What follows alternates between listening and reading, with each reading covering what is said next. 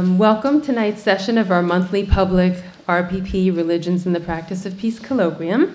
I'm Liz Rakaya Lee Hood, Research Associate for RPP, and I want to convey greetings to you all from Dean Hempton. Unfortunately, he couldn't be here in person today, but he's here in spirit, and he'll also be watching later on video, as will others. So we'd like to express our thanks to you, to our speakers, Dr. Joseph Henrich, Dr. Omar Sultan Haq, and our moderator, Jeff Sewell. We're thrilled to have you with us. And we'd also like to express our gratitude to the Reverend Karen Vickers Budney and Mr. Albert J. Budney Jr. for their generous support of RPP, and to our RPP team for their work, as always, to make everything happen. So the topic of tonight's session is religion and the sphere of care and cooperation, social science research on religious prosociality. A central insight that led to Dean Hempton's founding the initiative is the vital role that religious communities have played over the millennia in cultures around the world in fostering more harmonious and cooperative human relationships, and the urgent need for us today to better understand this role, even if we continue to seek greater insight into the way in which religion is utilized to incite violence. So one field of study of very great theoretical and practical relevance for us is the growing field of social science research on the prosocial, that's as opposed to antisocial, dimensions of religion. And we're very fortunate to have scholars right here at Harvard University who have been in the forefront of this field. And so as part of our ongoing efforts to foster cross-disciplinary conversation in RPP, we're delighted to have these leading experts with us to help us delve into this topic tonight. Leading us in our discussion tonight will be Jeff Sewell, Harvard Divinity School's inaugural lecturer on the practice of peace. You probably know Jeff and have seen him at all of our events. Jeff has been a core contributor to RPP since the early days of the initiative, co-facilitating RPP's two cross-disciplinary courses, the RPP Colloquium course, of which this series is a part, and RPP's course on transformative leadership and spiritual development. We're enormously grateful for Jeff's many contributions to RPP, including his highlighting for us the important research that we'll be exploring here tonight. Alongside his work with RPP, Jeff is a partner with the international law firm Holland & Knight and co-chair of the Peace Appeal Foundation, an international NGO that helps local stakeholders launch and sustain broad-scale peace and national dialogue processes to end or avoid war. The Peace Appeal Foundation was founded with a mandate from 5 Nobel Peace Laureates, including Nelson Mandela, Desmond Tutu, and F.W. de Klerk. Much of Jeff's scholarship is focused on religion and peace building, including the role of identity dynamics in violent conflict involving religious groups and approaches to transformation of conflicts with a religious dimension. His 1999 article, Ours is the Way of God, Religion, Identity, and Intergroup Conflict, published in the Journal of Peace Research, was among the first to combine work in the social sciences and religious studies to offer an explanation of why religion and conflict sometimes become entangled. 2 forthcoming chapters in the Negotiator's Desk reference, a collaboration among leading conflict resolution scholars and practitioners, discuss recent social scientific work on religious prosociality, the topic of tonight's event, and how it can contribute to peace building. With social psychologist Mariska Kapmeier, Jeff is engaged in a long-term research program examining religion's role in building trust across group lines. Their approach emphasizes positive personal and relational qualities such as integrity and compassion, rather than conceiving of trust as compliance behavior, as something dependent primarily on a sense of being monitored. Jeff also has written about post-conflict transitional justice mechanisms like truth commissions, reconciliation in the aftermath of conflict, the interplay between conflict resolution work and human rights advocacy, and possibilities for consensual resolution of social disputes involving deeply held moral values, like the controversies over abortion and school prayer. Jeff's current practice commitments include ongoing co-facilitation of a process that brings together senior Jewish and Muslim religious leaders in Israel and Palestine to address the religious dimensions of the Israeli-Palestinian conflict. He also has helped support peace and national dialogue processes in Lebanon, Myanmar, Nepal, and elsewhere. Jeff earned an MTS at Harvard Divinity School here, and later earned an LLM in international law at Harvard Law School, where he also taught negotiation and conflict resolution courses for several years, offering Harvard's first course on complex multi-party negotiations. During that time, he also was a senior associate of the program on international conflict analysis and resolution at Harvard's Weatherhead Center for International Affairs. A Zen practitioner, Jeff is a student of the Trappist monk and Zen teacher, Father Kevin Hunt Sensei. Jeff, would you like to take over? Thank you. Yeah.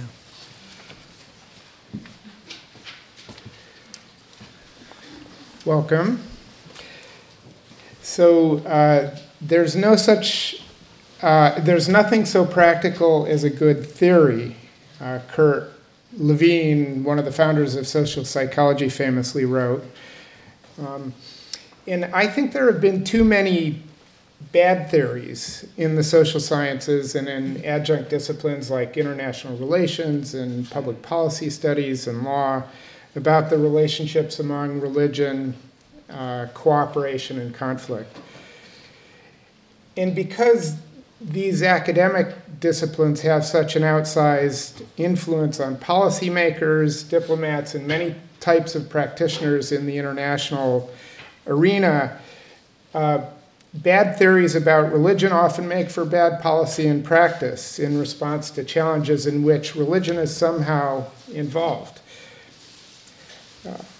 During much of the 20th century, as we know, many elites in the weird world, the Western, educated, industrialized, rich, and democratic regions of the world, a term I suspect you'll hear others use tonight, assumed that religion was declining in influence, would continue to do so, and might one day disappear altogether. Events like the Iranian hostage crisis, the war in the former Yugoslavia, and the Rwandan genocide late in the last century began to disrupt the assumption of one major variant of the liberal, secular, democratic ideal, that assumption that religion was in decline. So new theories about the role of religion in global affairs began to emerge in response to these jarring events, as did in an unending stream, really, of data confirming that religion is not, in fact, in decline globally, over the whole globe. These and some other events with which religion has been associated in recent memory are incredibly tragic, and they seemingly provide fodder for the many theorists who sort of have a stance against religion.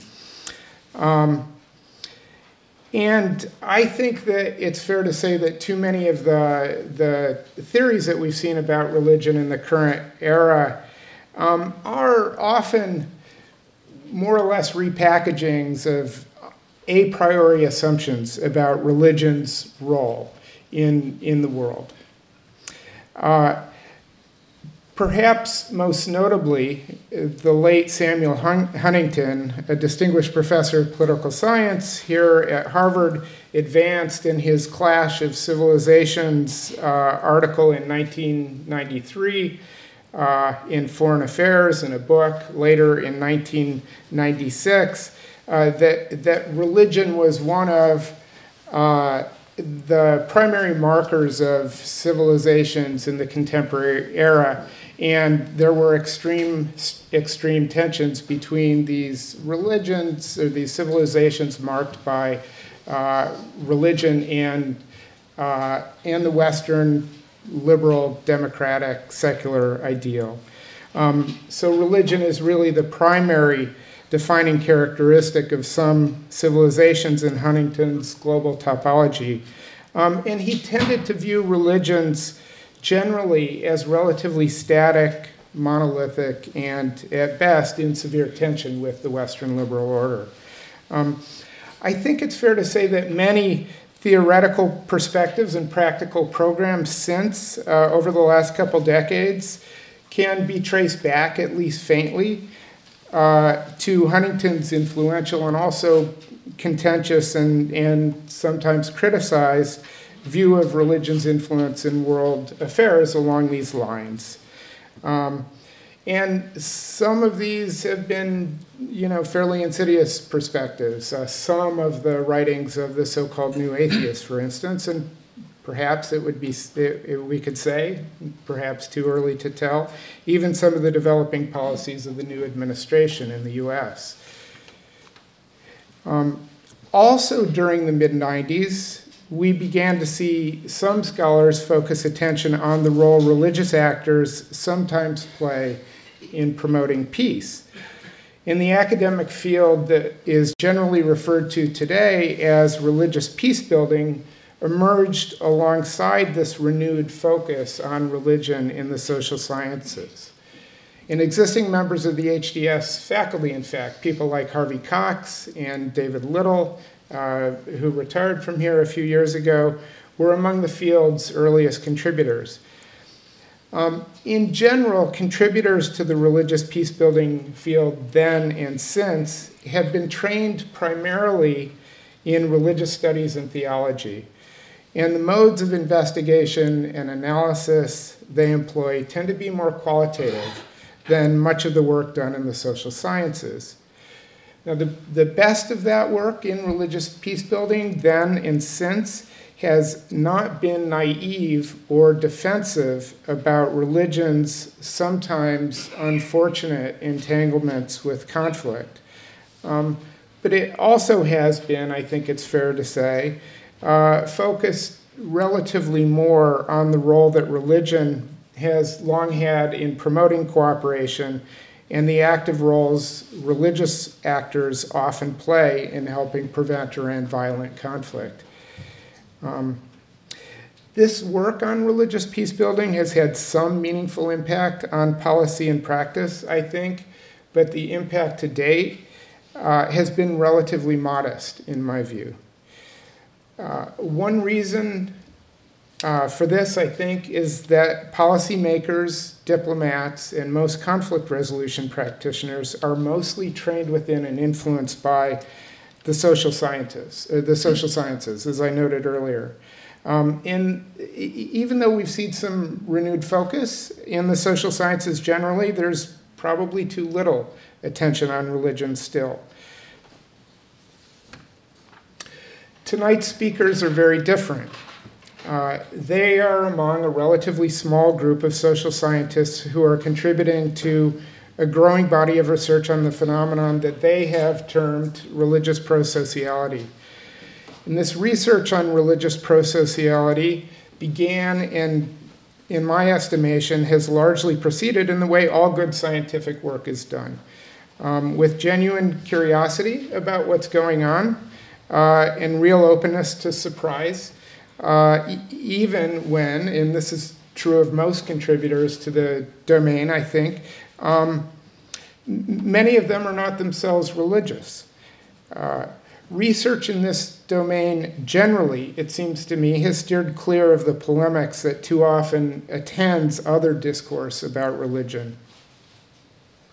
So in general, this research supports the notion that religion is pro-social, meaning that it has played an important role in the growth and maintenance of groups at scale.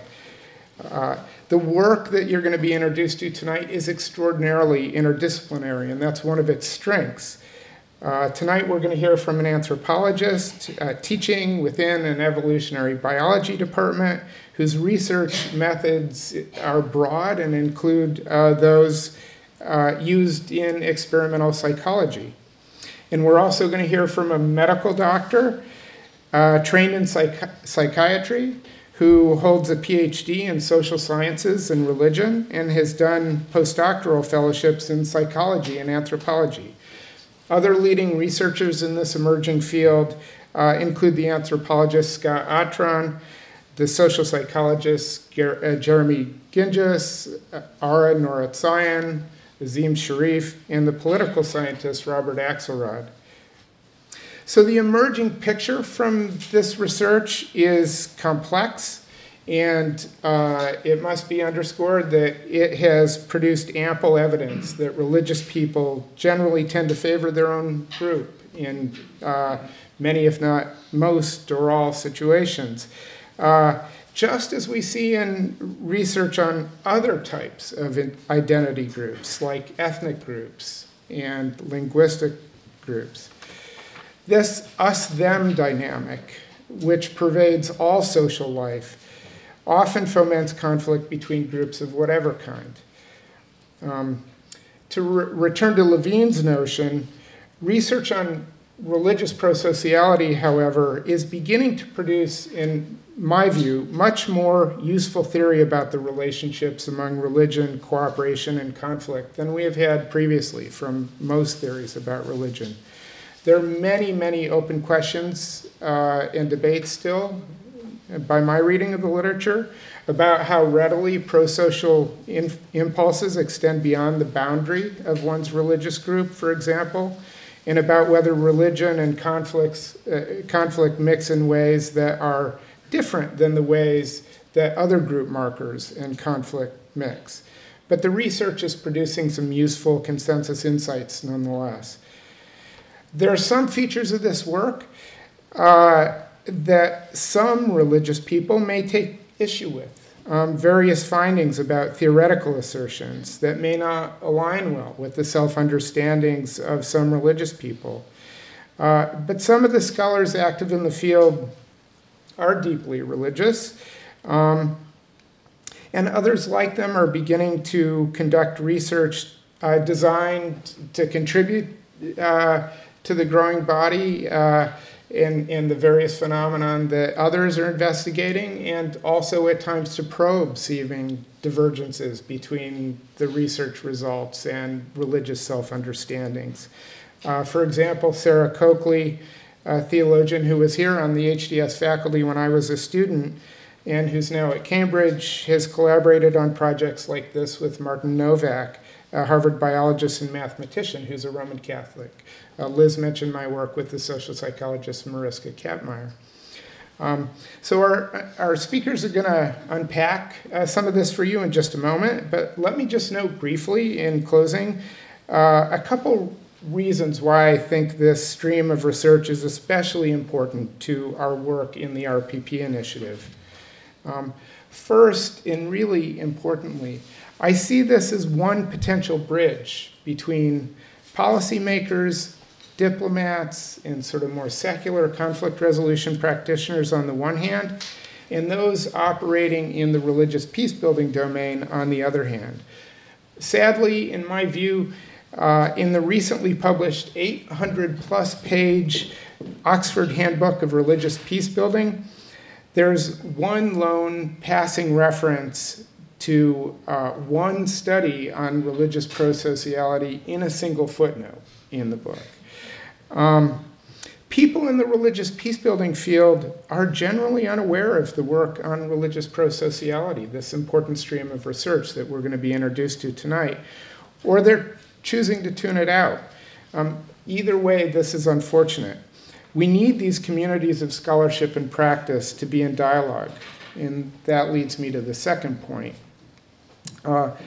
As I said, many of the insights research on religious prosociality is producing truly are practically useful. may or may not have been the purpose when these researchers set out to do what they do, but a practitioner like me is finding great value in this research. It's practically useful for policy, for practice, and even for preaching, I think, for leadership of religious communities. It shines light on what's going on. For instance, in one study you're going to hear about tonight, introducing religion into the deliberations of a group of Palestinians positively influenced their attitudes toward Jewish Israelis. As someone who facilitates discussions among Jewish and Muslim religious leaders in that part of the world in hope of finding eventual solutions to aspects of the Israeli-Palestinian conflict that are infused with religious meaning, you can imagine how practically useful insights like this are to us. So I've tried to set the stage a little bit for the discussion we're about to have. We're really, really excited that Dr. Henrich and Dr. Haack are with us tonight. We're very grateful to them. Dr. Henrich will speak first. He is currently a professor of human evolutionary biology here at Harvard. Before moving to Harvard, he was a professor of both economics and psychology at the University of British Columbia, where he held the Canada Research Chair in Culture, Cognition, and Coevolution. His research deploys evolutionary theory to understand how human psychology gives rise to cultural evolution and how this has shaped our species' genetic evolution. Using insights generated from this approach, Professor Henrich has explored a variety of topics, including economic decision-making, social norms, fairness, religion, marriage, prestige, cooperation, and the evolution of societies and institutions. He has conducted fieldwork in Peru, Chile, and in the South Pacific, as well as having spearheaded several large comparative projects. In 2004, he won the Presidential Early Career Award for Young Scientists, and in 2009, the Early Career Award for Distinguished Contributions bestowed by the Human Behavior and Evolution Society. Dr. Henrich is also a senior fellow in the Canadian Institute for Advanced Research. His latest book is The Secret of Our Success: How Culture is Driving Human Evolution, Domesticating Our Species, and Making Us Smart. I'm going to go ahead and introduce Dr. Haack as well, who will speak after Dr. Henrich. Dr. Omar Sultan Haack has an MD, a PhD, and a degree from an MTS from Harvard Divinity School. He's currently a lecturer in the Department of Anthropology at Harvard University. He's a social scientist and psychiatrist who investigates ethical and empirical questions at the intersection of religion, social science, and medicine. He was educated here at Harvard Divinity School, as I mentioned. His medical degree is from Harvard Medical School, and he studied at Brown University as well. He is co-director of the UNESCO Chair in Bioethics American Unit and a researcher at the Program in Psychiatry in the Law and the Department of Global Health and Social Medicine at Harvard Medical School. He's published articles on religious motivations for cooperation, the extent and nature of religious prosociality, developmental psychology of religion, how common knowledge improves coordination, why Westerners have joined ISIS, modern Islamic philosophy and theology, Islamic conceptions of personhood, why physicians were early joiners of the Nazi Party, dehumanization in hospital cultures, as well as numerous papers and books in bioethics and law and psychiatry. This will be a very wide-ranging discussion from people whose interests have ranged widely. So without further ado,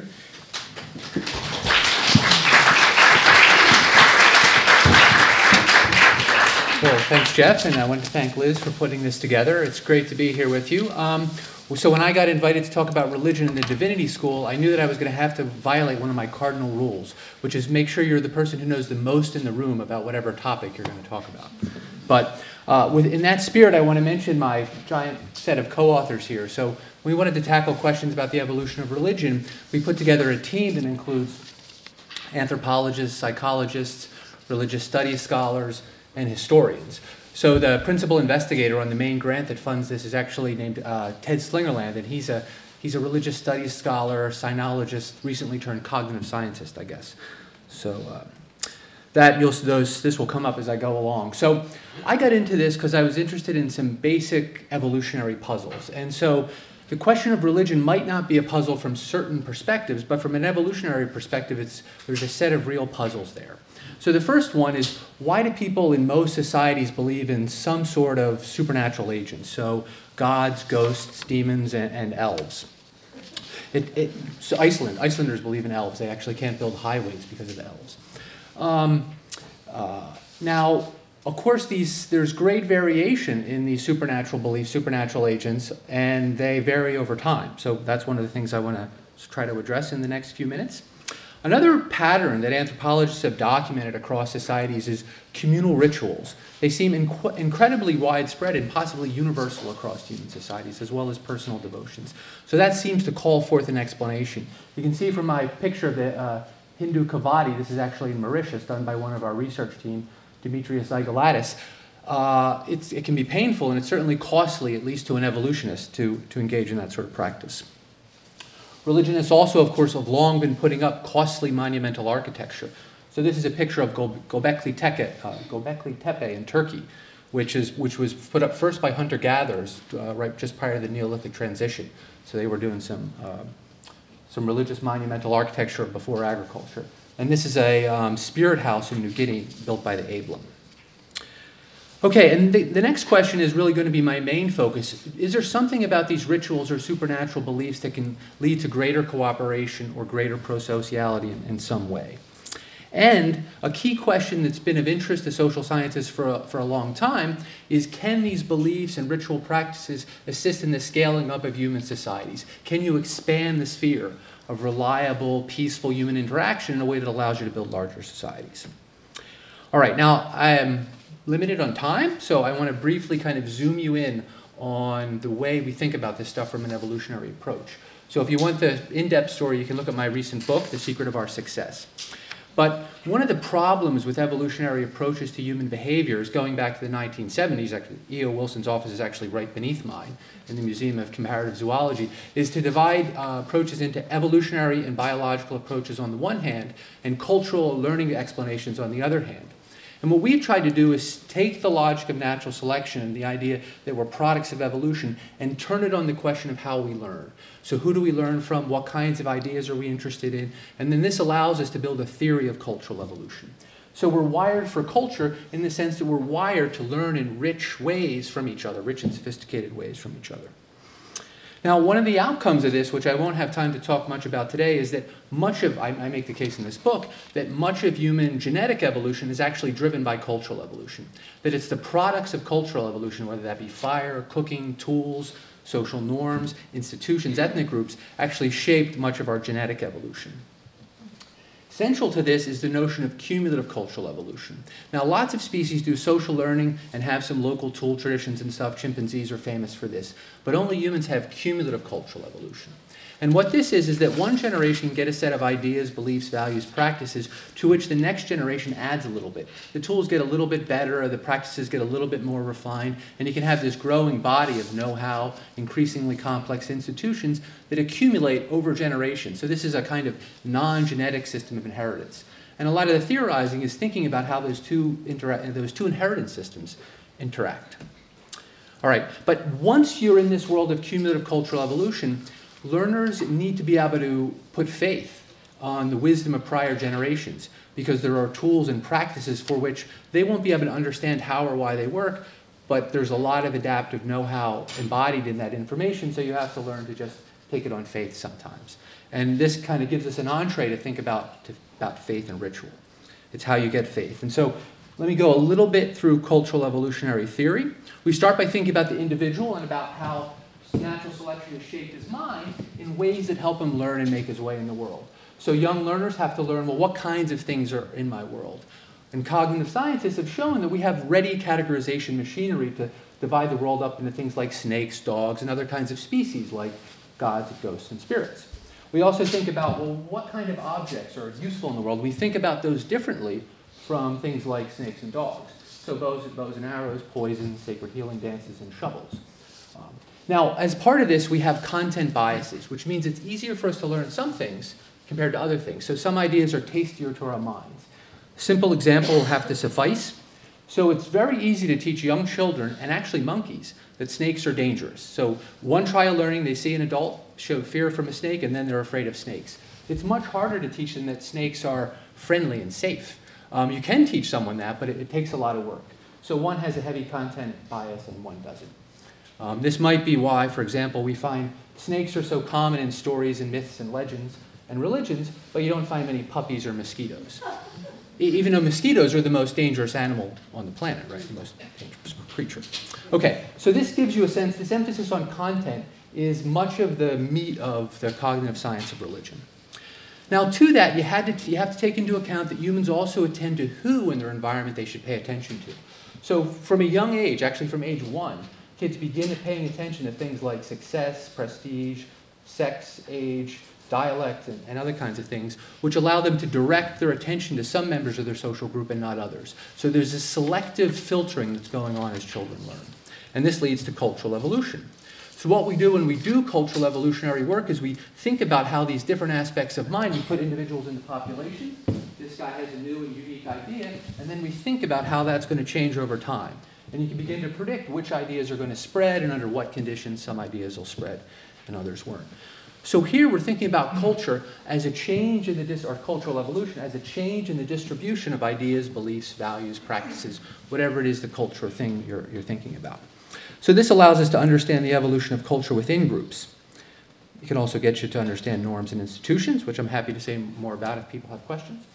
But the important thing for where I want to get to today is that there's another level, and this is intergroup competition. So different social groups, different communities, different societies can come to have different packages of beliefs, institutions, values, motivations that are stable for a time, or at least they're like roughly stable. But then what happens when different groups have these and they lead, and some beliefs and some values and some practices, think about rituals and things like that, lead to success in intergroup competition. So they might make the group be more cooperative, they might be more successful in warfare, they might be more economically productive. Any number of things could lead to success in intergroup competition. That means intergroup competition is going to favor those ideas which allow groups to be more successful. All right, now there's a bunch of different ways that this intergroup competition can work, and I think it's important to emphasize them just because people often only think about the first one, violent conflict. So if you can be more cooperative, you can be braver on the battlefield, you can put more soldiers on the battlefield or whatever, so you can expand violently, assimilate other groups. But you can also have this through biased migration. So if some groups are particularly successful and prosperous, then others are going to want to migrate into that group. And that means that, and as they get socialized and their children get socialized in a new group, that group expands and the distribution of ideas, beliefs, and values in the society are changing. Societies also preferentially copy more successful groups, groups with more prestige. And so that just causes ideas, institutions, and beliefs to flow from one society to another as we look over at that other group and say, those guys are doing pretty well. And we have great cases from the highlands of New Guinea, because they have practices where they'll decide that there's a particularly successful group, and they'll send a group to that group to study their cult and the ritual practices, learn them, and bring them back to theirs. So it makes it very explicit. All right, another one is demographic expansion. So if there's something about your package, your cultural package, that causes you to have more babies, then your group's going to expand more quickly than groups who have fewer babies. Interesting case is the sociologist Rodney Stark has argued that early Christianity spread faster because the Roman elite had gone through a demographic transition. They weren't having very many kids. Augustus was very worried about this. But early Christians were having lots of babies, and so they sort of outpaced the Romans. He's also made the case that Mormons have done well in that because of their demographics. Okay, so that just gives you a few examples. Now, digging in a bit further, we can break these packages down into 3 parts. This is the one I'm mostly going to talk about. So you can have elements of culture that allow the group to cooperate if certain beliefs lead people to be more cooperative. So you might have a belief in a pro-social, moralizing God that punishes people who don't behave in ways that allow the group to be successful. Another thing you might have is a set of rituals. And I won't have time to talk about rituals, but I'll just say that there's now a good chunk of research showing that rituals can lead to greater social bonding. They build solidarity in groups. They help people cooperate, even in these behavioral economic games more. So there are certain rituals that are very good for bonding the participants and even observers of the participants. There seem to be other rituals that do something else. They deepen people's beliefs in the gods. So these two can be positively interacting because you perform certain rituals, and by the end of the ritual, you've deepened your commitment and your faith in the god, who then punishes you if you don't behave in whatever that god cares about. And then finally, institutional practices. So religions seem to harness other aspects of our psychology. So in my book, I call it the tribal psychology. Other evolutionary researchers call it that. But religions, like other kinds of groups, will mark themselves with a special language or with certain kinds of dress or other kinds of markers that distinguish that. And that seems to tap into a piece of our evolved psychology and makes things a little bit more groupish. I'll talk about monuments a little bit more when I talk about priming. Okay, just to provide a kind of introduction to this, I'm going to focus narrowly on beliefs for the remainder of our time. Okay, so anything about gods, God belief, punishment, afterlife beliefs that leads to success in intergroup competition can be favored. So these might be things that create greater solidarity, maintain internal harmony, foster trade, increase stability against shocks, or allow for a complex division of labor could be favored. One of the interesting things about religions is they all come up with eye iconography.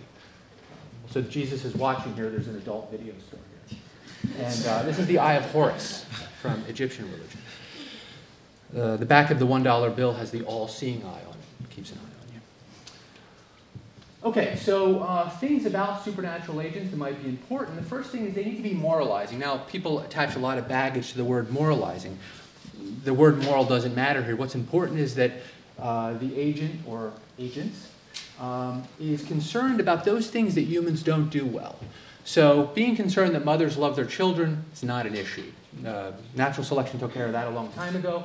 But how you treat a stranger or someone who you have a conflict with, anything that will maintain kind of greater harmony in a larger and larger group is where the action's at. These beings are going to have to monitor, right? So anything that increases their vigilance. I'll talk about the gods of small-scale societies, but the degree to which beings could know what you're doing and what's in your heart continued to expand over historical time, at least in some traditions. And then, of course, power. So at some point, gods get control over afterlife, and that seems to be an increase in power over earlier gods. And they also might be concerned about having more babies for the reasons I mentioned before. Okay, now, many people are unaware that the gods of modern world religions are quite different from those that anthropologists have studied in small-scale societies. So gods of the smallest scale societies, hunter-gatherer societies, are typically not morally concerned. So this is something that happens over historical time. They're weak, they're whimsical, they're certainly not omniscient. They can be bought off by ritual. There's rituals where you actually scold them. They can be tricked sometimes. But other agents in the world. And people may often believe in afterlife, some sort of afterlife notions of ghosts, but they don't have the notion that what you do in this life can promote you in the afterlife, can get you to a better place. In some places, where you're at when you die actually determines. So if you happen to be at sea, you go to one place. If you happen to be on land, another place. And so there's been a lot of analysis of the available anthropological database, and it tells roughly the same story, which is that the larger, more politically complex societies have bigger and more moralizing gods.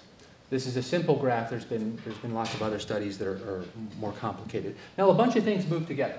So political complexity, size, and stratification all scale together. Now, this is an interesting piece of evidence, and it's consistent with the idea that these gods can help societies scale up. But it could be that the god's not doing any work, that people in bigger societies make up bigger gods, they imagine bigger gods. So what I'm going to show you now is our effort to suggest that this believing in the God is doing work. He's increasing the sphere, expanding the sphere of cooperation. Okay, so we did this as wave one of our CERC project. So we pulled together a team of anthropologists. We worked out a protocol to test some of the theoretical ideas and sent the anthropologists to their field sites where there are experts all over the world working among groups of small-scale farmers, pastoralists, hunter-gatherers, and what? Those are redundant. Never noticed that. I've given this talk like 50 times. I never saw it redundant. So our question here is we wanted to go one step beyond prior work. And prior work has shown that believing in or being an adherent to a world religion leads to more pro-sociality in these behavioral games I'll be talking about. The problem is there's a bunch of things that weren't clear about that, like what about the world religion might have been doing the work. So we have particular predictions about certain supernatural beliefs and how they link to greater pro-sociality. So we designed our experiment to test that and to measure that, and our other data collections. And we also want to be clear about the religion of the recipient, which this prior work wasn't. We also designed a special experimental task that meant the experimenter himself couldn't know what the person was doing, whether they were cheating in the task. Only an omniscient supernatural being could know. Now this is our task. So each participant in all these societies all around the world are seated by themselves in a room. Sometimes it was a tent that we brought specially in order to do it. They have a pile of coins in front of them. And before they put the coins in one of these two cups, one cup is for themselves, money they'll take home, and the second cup is for a co-religionist. So someone who has the same beliefs as them but lives in a faraway place for which they have no social connections to. They pick one of the two cups in their mind, and only in their mind, and then they roll the dice. If it comes up black, they put it in the cup they were thinking of in their mind. If it comes up white, they have to put it in the other cup. Now this is completely on the up and up. We can't tell what the subjects are doing. We can't read their minds yet. I'm sure we'll be able to in a few years. But for now, we have to do it the old-fashioned way, which is we have statistics. So we know in expectation there has to be 15 coins in each cup. And the further they deviate from that, the higher the probability is that they were biased one way or the other. And some people just put all the coins in this cup. So that can't happen in like the history of the universe or something. All right. Now, we also then replace the self cup with an in-group cup, someone from your village, so we can compare how they allocate to another member of their village to this distant person. So that's the question is this sphere expanded? Is it bigger than your village? All right. Now, as part of our early interviews, before we did any of this, we interviewed and we located two supernatural beings. One was the locally biggest god we could find. So moralizing, control over afterlife, the more of those things, the better. So we picked out that as the biggest one. And the other was a locally important smaller god. So it had to be somebody that was relevant, but doesn't have omniscience and has limited punishing powers. And for those gods, we measured their punishing power with a mix of interview questions and how much the god knows. So would they know what you're doing if you go to the nearby town or something like that? Ancestor gods, for example, don't know what you're doing when you go to town, so the men misbehave when they go to town. All right, so just to give you a rough sense of the data, this is, remember, it's 15 coins per cup. So this is the number of allocations to the Corel cup. So that's the distant co-religionist. We're always talking about the distant person. And the first thing to notice is that people are all below 15, right? So this is a good sanity check for me, right? Everybody's kind of selfish, right? They all prefer themselves and their local god. The question is, can believing in a punishing god push you towards being more fair, being more impartial in this case, allocating according to the dice? And what we find is this, fairly strong effect. You go from a little bit above 12 to up near 15 if you believe the big god is more punishing. I like to put up this plot because we have these don't know values. So the Hadza, who are hunter-gatherers in Tanzania, and people who live in custom villages in Vanuatu answered, they don't know how punishing the big god is, which always struck me as like the correct answer. But anyway. Okay, now that is just gives you a visualization, actually looking at the data. But now we put it into a regression model where we're trying to predict where people are putting the coins. And we're using people's beliefs in the omniscience of the big god and the punishment. And what this shows is that you're just more likely to put a coin in the cup for the co-religionist. In other words, you're being more impartial when you believe in this punishing god. Crucially, beliefs about the local god don't matter. So if we had found both of these matter, then that wouldn't have been good for us, because it would have mean these people are just generally people who believe in this stuff rather than the specific beliefs mattering. And we also I put material insecurity on here just to show you that doesn't matter. And this also has controls for age, sex, and education. And it also has something called site-fixed effects, which means we're absorbing all the variation between these groups, and we're only looking at the difference between individuals within groups. So nothing else about the difference between these groups can matter. It's only differences within. All right, so this is consistent with the idea that these certain kinds of beliefs about big gods can expand the sphere. You're more impartial towards that distant co-religionist. And just last weekend, we had the workshop here at Harvard where we did Wave 2. And in Wave 2, we redid all these experiments in a new set of groups. We added some additional experiments to look at out-group versus in-group, the Corel versus someone who's not of your religion. And we also did something called a dictator game, which is another kind of game. And we're able to basically replicate the result. I mean, it was shocking how much we were able to replicate. And so now we have this big data set of 15 societies. We also show it in the dictator game. Now, interestingly, the in-group out, the Corel versus out-group stuff is interesting. I'm not going to say much about it today, but it's complex. So that fits with some of the existing findings on that question. Okay, now the problem with what I've just showed you, it's very hard actually to make the argument that it's not causal. But we don't have a real experiment here. It really is just a correlation. So the way we get a causality, and this was first done by R. Noor Zion and Najim Sharif, is they did what psychologists call priming. So you bring people into the lab, and you randomly put them either into a control group, or you put them into a group that's going to be unconsciously reminded of God. So both groups do word sorting tasks, and some of the words they have to unjumble are God, divine, spirit, prophet, and sacred, mixed in with some other words so you don't notice. And we ask them at the end whether they notice, and people don't generally notice. And the control is doing a similar word jumble without these. And then you have them do some kind of behavioral measure. It could be a cheating game. In this case, it was a dictator game. So you get a sum of money, $10. You can give as much as you want to another anonymous person, and that's it. So just a question of how much you want to give in this situation. All right, so this is their original results. I thought it would be useful to walk you through this. These are the different offers you could make in the prime condition. And you can see that most people, this big red bar, give 0. So that means they keep all $10 for themselves and give the other person 0. This is very typical university student result. Older people are a little nicer. And you can see there's a big line here at 50. People don't give more than half at all. When you prime people unconsciously with God, 50-50 offers. So that's the big difference. This goes way down. All right. So this is the neutral prime. Mean offers, this is the same data, about 25%. This is the religious prime right there. Now, interestingly, they also did a secular prime. So using the same word jumble, they unconsciously reminded people of police, courts, constable, things like that, contract. And so you get a bump there. Now, crucial for testing our idea is then you check atheists. And the secular prime works on the atheists, but the religious prime doesn't. This is important because you might have worried that the religious prime, so atheists will know that God and prophet are associated with being nice. So it might be just priming some general sense of niceness. But the fact that it doesn't work on the atheists and this disappears means it's something about believing, right, in this stuff. Okay.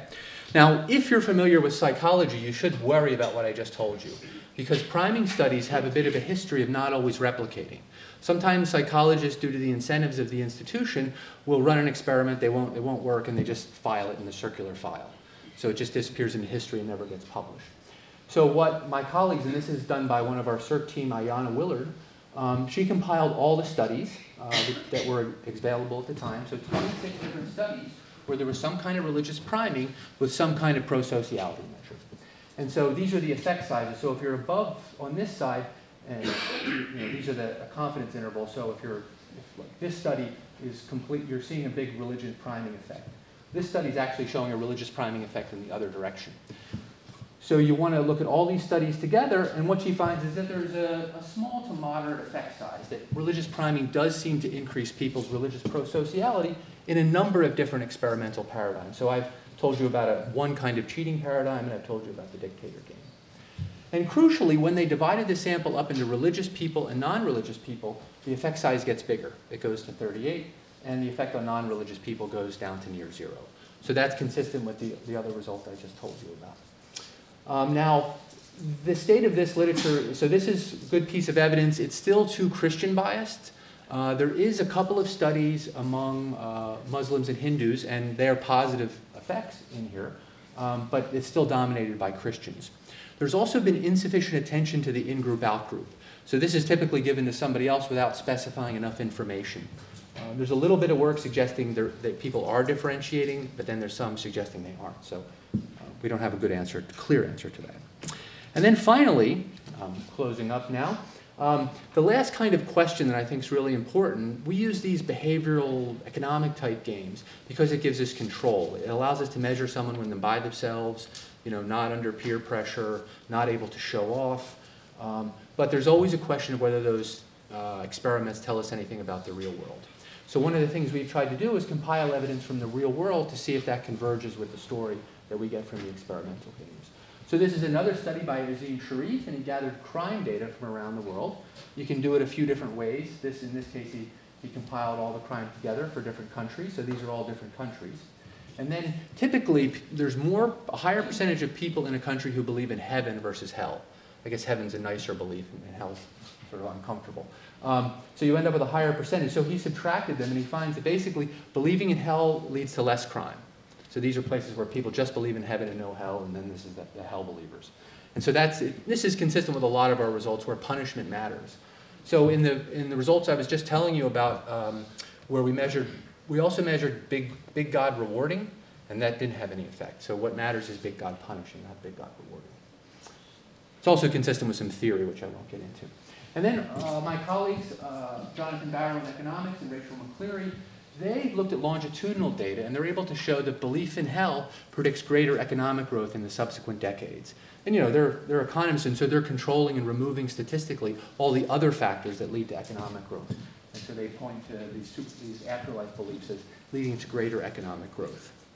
The point of these are just two among a large collection of examples, is that here we have supernatural beliefs increase in internal harmony, leading to greater economic output. That's this one.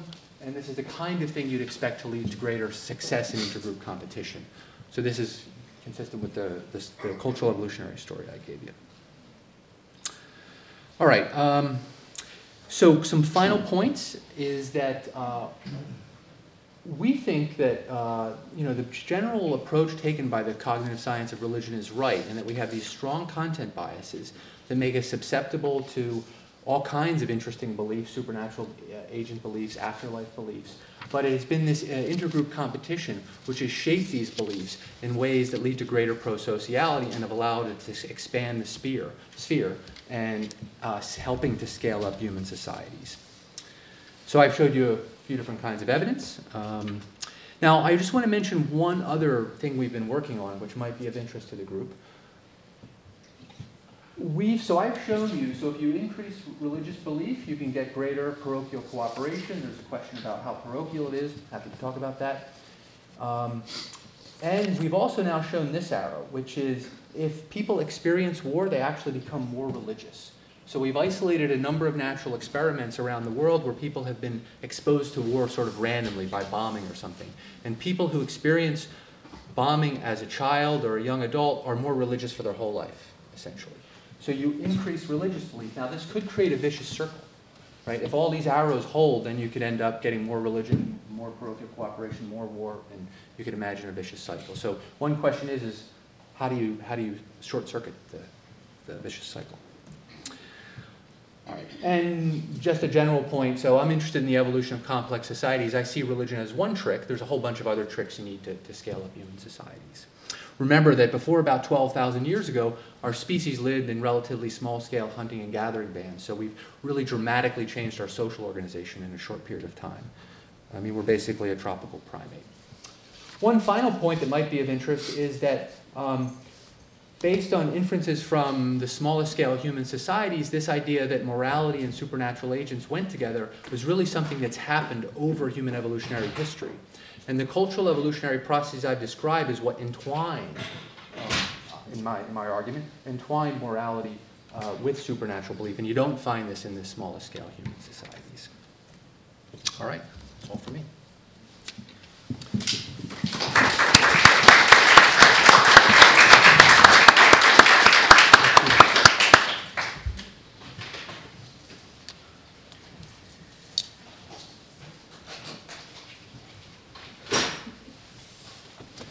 Hi, everyone. Thanks so much for your interest, and thanks to Dean Hampton and Jeff and Liz and everyone for organizing this.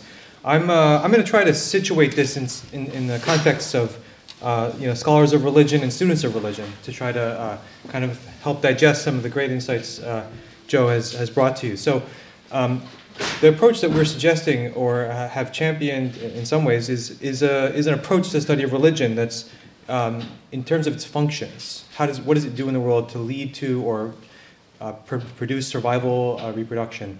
And so, in this sense, it's a social science of religion 3.0. If Freud, Marx, and Weber and Durkheim were kind of 1 and 2.0, this is Freud without the Oedipal complex and the penis envy. Marx without the inevitable revolution, and Durkheim without the superorganism independent of the mind, with experiments. So that's the first thing to think about. And the second thing is, it's not a challenge to or a threat to phenomenology of religion, literary or symbolic approaches to religion, philosophical or normative speculations, or historical work. This is really orthogonal to it and should inform those approaches.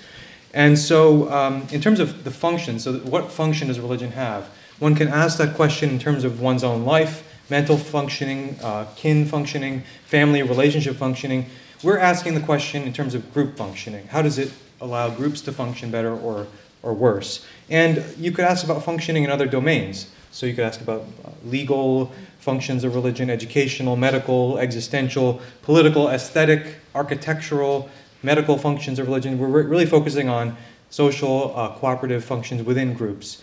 And one of the goals is to try to explain, did the rise of civilization precede religion, or was religion a cause for the rise of civilization? Where does the causal arrow go? And that's what a lot of the great experiments Joe has pioneered have shown. So I'm going to focus on making more practical suggestions based on the experimental work. So if you're trying to solve a religious conflict and you're trying to negotiate with someone, and for example, Israelis and Palestinians, what can this work contribute to your understanding of practical solutions? So I'm going to start off by thinking like a physician here. If you have an acute problem, what should you do?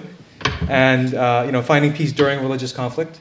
And number two, which will be the first part, what can you do prophylactically, preventatively, when there's not active conflict? How can you cultivate resources from within these traditions to produce more peace and less violence?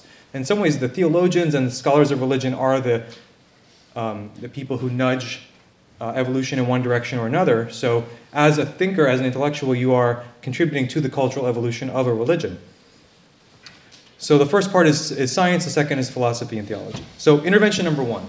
So imagine you're a negotiator, you're trying to, you're President Clinton here with Yitzhak Rabin or Yasser Arafat, or in a modern version with a more awkward handshake, Saab Erekat and Miss Livni with John Kerry. How would you get this to happen? What can you? So I'm going to give the first intervention is, does thinking from the perspective of God help or hurt? And this is the experiment. Okay, so say you're watching this vignette. You have to decide. There's a train. This is a famous trolley problem applied to the Palestinian-Israeli conflict. So you have to decide: should you allow this trolley that's barreling down the tracks to run over 5 children? The only thing you can do to stop it is decide: should I push this person over the bridge that will definitely stop the train? Should you do it or not? So this is the vignette. This study was done in the Palestinian-Israeli conflict region, and it asked Palestinian children about what they would do. So this is the vignette. Imagine that a man called Hadi is standing at a footbridge at night, overlooking a truck as it speeds out of control down the road. It's clear that the driver is sleepy and out of control. If the truck does not stop, it will kill 5 Palestinian children playing on the road. Hadi realizes that the only way he can save the children is to push the very large Palestinian man off the bridge in front of the speeding truck. It's a large person because previously people thought if it wasn't a large person, it wouldn't stop the train. In front of the speeding truck to stop the truck and warn the driver. If he does this, the truck will hit the Palestinian man and he will almost certainly die, but the truck will stop and the 5 Palestinian children will be saved. So what do you think he should do? This is 11 to 13-year-old children in a war conflict region who are very motivated to think about themselves and the outgroup. So should you push the Palestinian man off the footbridge to save the children or not push? And then the crucial question, what do you think God would approve of doing? Pushing the Palestinian off the footbridge or not pushing it? And then they gave the same vignette, except they changed it to Jewish Israeli children rather than Palestinian children. And they wanted to see, obviously everyone prefers their in-group somewhat. Does the amount that the children would say, oh, definitely like push the guy, change if it was judging children on the tracks being Israeli or Palestinian? So this is the morbid mind of the scientist, right? So you have to think, it actually has a point though. And so the percentage of participants who valued Palestinian lives over Jewish lives, when asked the question, what would you do? About 40% of the participants, children, would value the Palestinian life over the Israeli life. When asked, what about, if you think about it from God's perspective, it went down to 25%. And this was replicated across different sites if you change the order of the questions and so on. So it's a pretty predictable finding, but on its face, pretty impressive. Thinking about it from the perspective of God somehow makes people less biased in an active conflict region. So God is in some way more approving of helping outsiders. Now, this has been replicated in other guises. So, a similar result in college students in Illinois. So you have a bunch of college students, and you give them a situation. Do you want to help this person on the road who's fallen, who's a part of your in-group or an out-group? And they're primed to think about God in one situation, or primed to think about a religious leader or institution. Now, why is that different? If you think about the institution or a religious leader, you're thinking about a place you might go, an institution you might know. It's more about the in-group. Whereas when you think about God, the theory goes, you're more abstracted away from your local group. And that's kind of what they find. So when people are given the God situation prime, they become more pro-social to the out-group. You could have predicted it wouldn't make a difference whether you get people to think about their institution or think about God's perspective, think about a God perspective. And these engage more thoughts about all people being equal or having universal norms. So here's the study. So you start off without any primes, and you just notice that if you ask who do you want to help on the street, most people prefer their in-group, which is kind of what you'd expect. Then when you give the prime about your religious institution, more people kind of boost their in-group preference, right? That's like my building, my leader. And then if you say, what about from God's perspective, it shifts actually entirely. So you get more preference for the out-group. So just like the other study, you see something happening when people are forced to think beyond themselves from a third-party perspective. And now, to bring it a little more personally to your lives, there's a similar mechanism in romantic relationship conflict. So tonight you're going to get peacemaking advice in your bedroom and in the boardroom. So one study by Eli Finkel at Northwestern, you take 120 couples having relationship disagreements and you ask them to think about it. Think about this disagreement with your partner from the perspective of a neutral third party who wants the best for all involved. And they do this 3 times over the year, only for 21 minutes over 12 months. 21 minutes over 12 months. Imagine how much time people spend fighting. So more than 21 minutes probably in a day. So you do this 3 times a year for 21 minutes total, 7 minutes each time. And he watched people over 2 years. People in blue are the group that got this intervention. The black is, these are all newlyweds, by the way. So I don't want to burst any bubbles, but after getting married, things kind of aren't always the same as right before getting married, and people tend to have this gradual decline in satisfaction in their marriage. So over time, over 2 years, you see this little gradual decline, and he was able to show if you do this little intervention where you think about things from a third-person perspective, you can plateau that decline. Didn't show that it goes back to the honeymoon period, but it does slow the decline. And I think that you have a similar mechanism here. You're forced to think of things beyond yourself, beyond your group. So that's intervention number 1. So what can we say? If you were going to help a negotiator figure out what to do, you could, if you're dealing with 2 people who are in interreligious conflict, both are theists, you could say, take the decision, think about the decision from God's perspective, which is kind of paradoxical. You might think, well, that should inflame things more. But it turns out it doesn't. So that's one really good advice. Advice number 2, I would say, is this sacred values issue. So just think about what this is. This is the Temple Mount as seen from the Mount of Olives. If you're a physicist, you might think of this just in terms of its bricks and mortar. If you're an economist, you might analyze it in terms of its opportunity costs and resource values. But people don't look at this in terms of its material function or value. They attach a sacred value to it. And not just because it's religious. Think about debates we have today about drilling in the Arctic or using land. Is land a resource? Is it fungible, interchangeable with any other square foot of dirt and oil? Or is there something special about it? So we attribute sacredness to lots of things. And this research paradigm tries to get at what is this thing that people do when they think about sacred values. Now, what is a sacred value? It's kind of the opposite of the way economists tend to think about things, or at least most economists. But it's when you think of something as not primarily in terms of its utilitarian or pragmatic trade-off. How much money would you sell your grandmother for, right? Only an economist can ask that question, but no one really answers it. Why not? Because we're disgusted by the question. Why are you disgusted by the question? Because grandma is someone you love. And when you love something, it's sacred to you. And so that kind of thinking is not in the world of negotiators. Negotiators think in terms of the rational actor, utilitarian model of humans, which is weird. It's not common. And so what happens when you give people a material incentive to compromise their sacred value? Like if someone had said that to me, people get outraged, angry, disgusted. They reject the deal. They say, I don't want your money. And so in the context of negotiation, this is a really good piece of advice. And what you see is things actually backfire. So this is an example of a study from Iranians in 2010, where Iranians started to regard, they have a sacred right to the nuclear program. They were offered a conflict resolution deal involving substantial economic aid and relaxation of sanctions. And in one situation, in the other situation, they had the exact same deal, except they got kind of these utilitarian, without the money. And so people were more opposed to the deal when the money was added. So you get more money and people reject the deal more. Because there's something about that way of thinking that makes people disgusted or angry. And it's called the backfire effect. Same thing was shown in Palestinian-Israeli conflict in 2005. Offer the Palestinian state plus substantial economic aid, plus money, get lost.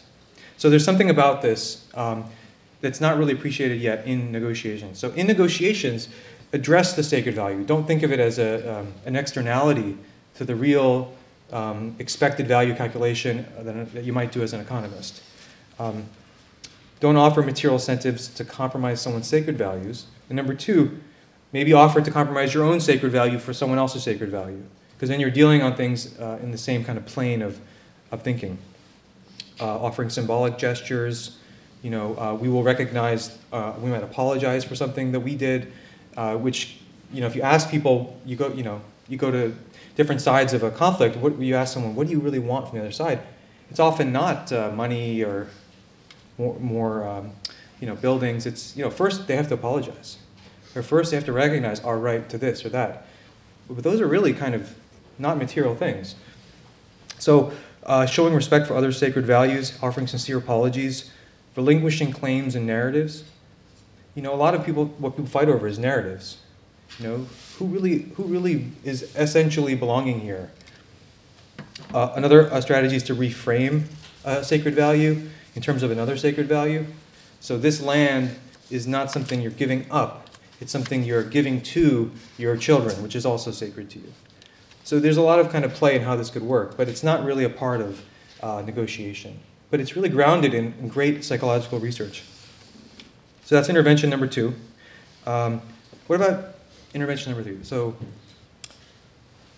we just came out of a really bad election, a really contentious year of political debate. This is kind of everyday year for Israelis and Palestinians. So one of the things you notice, though, is how, if you think about it, ask each of these people, what does the other person fight about? Why are you fighting? Why are you angry? Think about asking yourself, and maybe if you're in the situation, someone in this group, what are you fighting for? Why is the other person fighting against you? They're very unlikely to say, they're really fighting against me because they really love their families and they're really trying to do the best they can and they're really looking for good values. we're more likely to hear, they want to hurt us. They hate us. You know, they're bad people. So we call this motive attribution asymmetry. So my group's aggression, when I go and attack the other group, it's because I love my people. I don't really hate them. I just love my people. I want to save my village, my family. But when they attack me, it's because they hate me, not because they love their. Right. So that's the asymmetry.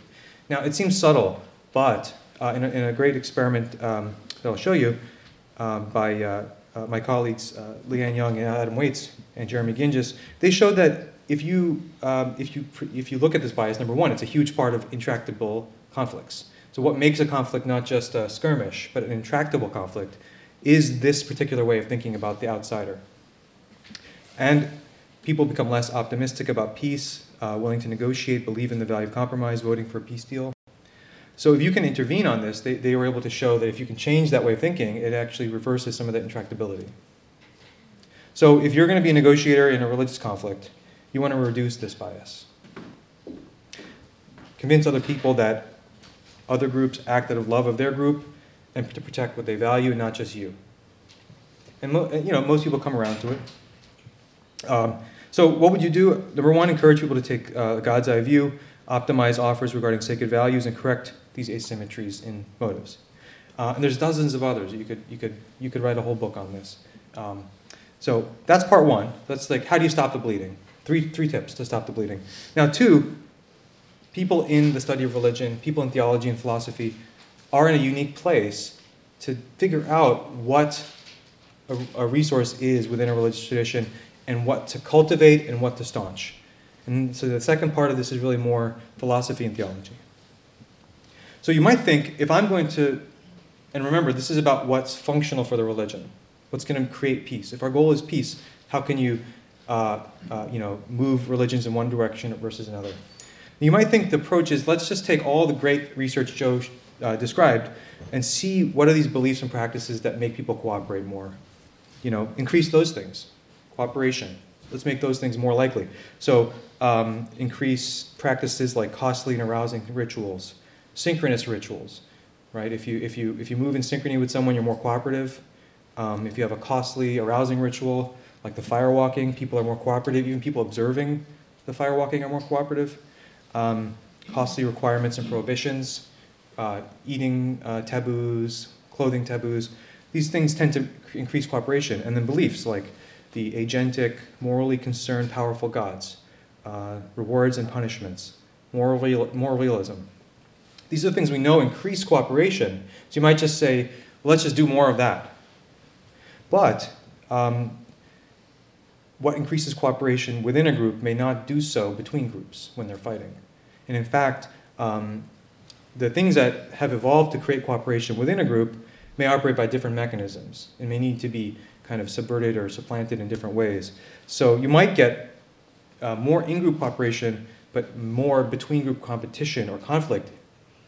That's kind of an open question. How much of these things can spill over into generalized cooperation, how much they can't. So it's not obvious that we can just make people more cooperative by doing all the things we already do within a religious tradition. That's kind of a first step that I would say is a bad idea to assume. No, approach B would be top-down. What would top-down mean? Look at what peaceful religions do and try to emulate them. That's kind of like starting with the ethnography of peace and re-engineering things. So and when I was here, I studied with this theologian, Gordon Kaufman, who was all about constructive theology, so he kind of inspired me. So here's 8 theological resources inspired by me and Gordon Kaufman.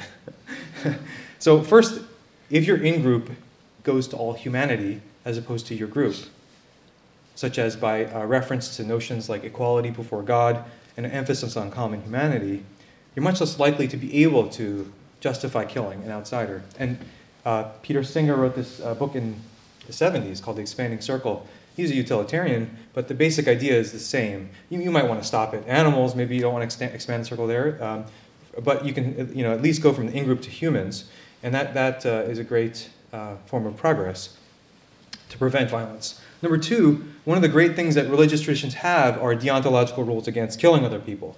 Now, they're not often followed, obviously, but at least they're there. And there's a notion of human dignity, human rights, inviolability of personhood, for example, being made in the image of God. So more of that and less of the opposite. And why it's important is because these are two good books by Nicholas Wolterstorff and Mark Perry, which argue that this idea of dignity and inviolability is really, really hard to find in utilitarian ethics, in secular ethics. So if you remember Jeremy Bentham, the philosopher who kind of pioneered utilitarianism, he called human rights nonsense on stilts. And so since Bentham, it's been really hard to find theories and practices that have a space for this idea of human rights and human dignity. So that's kind of a resource. Number 3, deontological rules against killing oneself.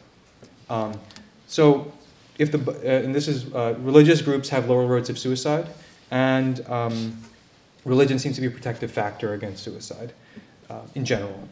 So the idea that the body is sacred, the body is a gift from God, humans are kind of custodians of their bodies. This basic idea can be really useful for cultivating. So for example, here's a study showing that moral objections to suicide are really the key way that religion protects against suicide. The relationship between religion and lower suicide attempts is entirely mediated by moral objections to suicide. So that idea that the religions can cultivate that belief would be good. Why? Because if you're contemplating suicide, you say, oh, it's a grave sin, as opposed to, wow, I'll become a martyr. More of this and less of that is probably good. And so this is kind of not something often, and this is really the suicide bomber's dilemma, if you think about what, saying to someone, are you really sure that that guy who keeps telling you to kill yourself is trustworthy, as opposed to, can you, kind of read that part about God saying you shouldn't kill yourself? It's a really subtle decision people have to make when they give up their life. But more emphasis on that could be helpful. Number 4, pluralism towards other traditions. If the other has something I can learn from, and they're not automatically dehumanized, they're harder to kill. So the philosopher John Hick is kind of innovative in this way. He wrote this book, Interpretation of Religion, Human Responses to the Transcendent. It's kind of a Kantian argument for pluralism. It's like, how can you explain why religions should be thought of as pluralistic as opposed to just kind of fighting each other to the end? Hermeneutical non-literalism, something that's kind of present in religions. So it's harder to justify violence through citing something literally if it's kind of taboo to become a literalist. And a lot of peaceful religious traditions have kind of reinvented this social practice as more prominent. So historical contextualization and allegorical and philosophical readings, Philo of Alexandria, Origen, these are not 21st century Unitarians. These are, these are the people in the core of religious traditions and could be cultivated. And actually today, this is just a graph of how many people are literalists versus allegorically oriented. This is Christians in America. You only have about 30% of people who are literalists. So it's not even that prominent today. It's just a vocal minority. The sixth thing is, if you sanctify disputation and striving for knowledge, which is really, it is a part of a lot of religious traditions.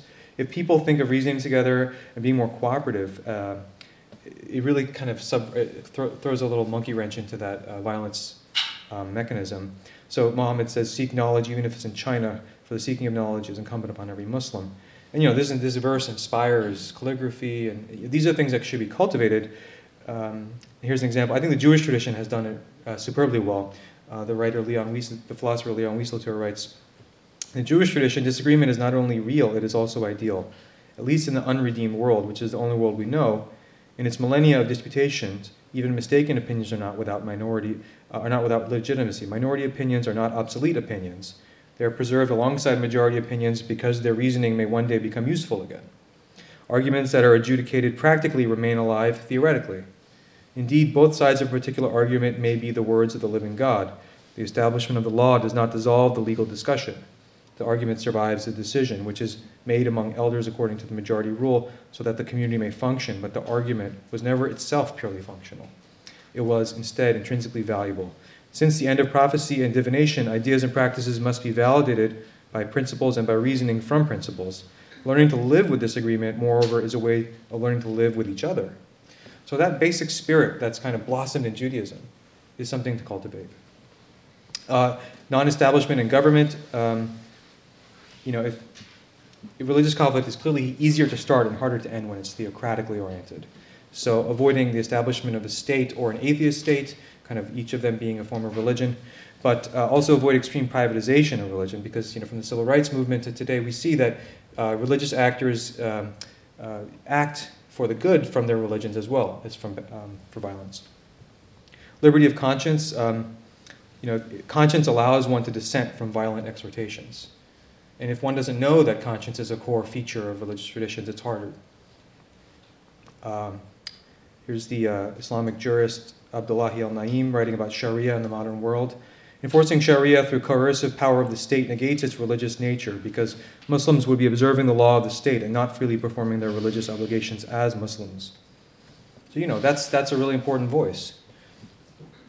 So in summary, I've shown you some concrete empirical results that can help you in an acute crisis of negotiation, as well as some preventative measures as theologians. These are the 8 that I mentioned. Thank you very much.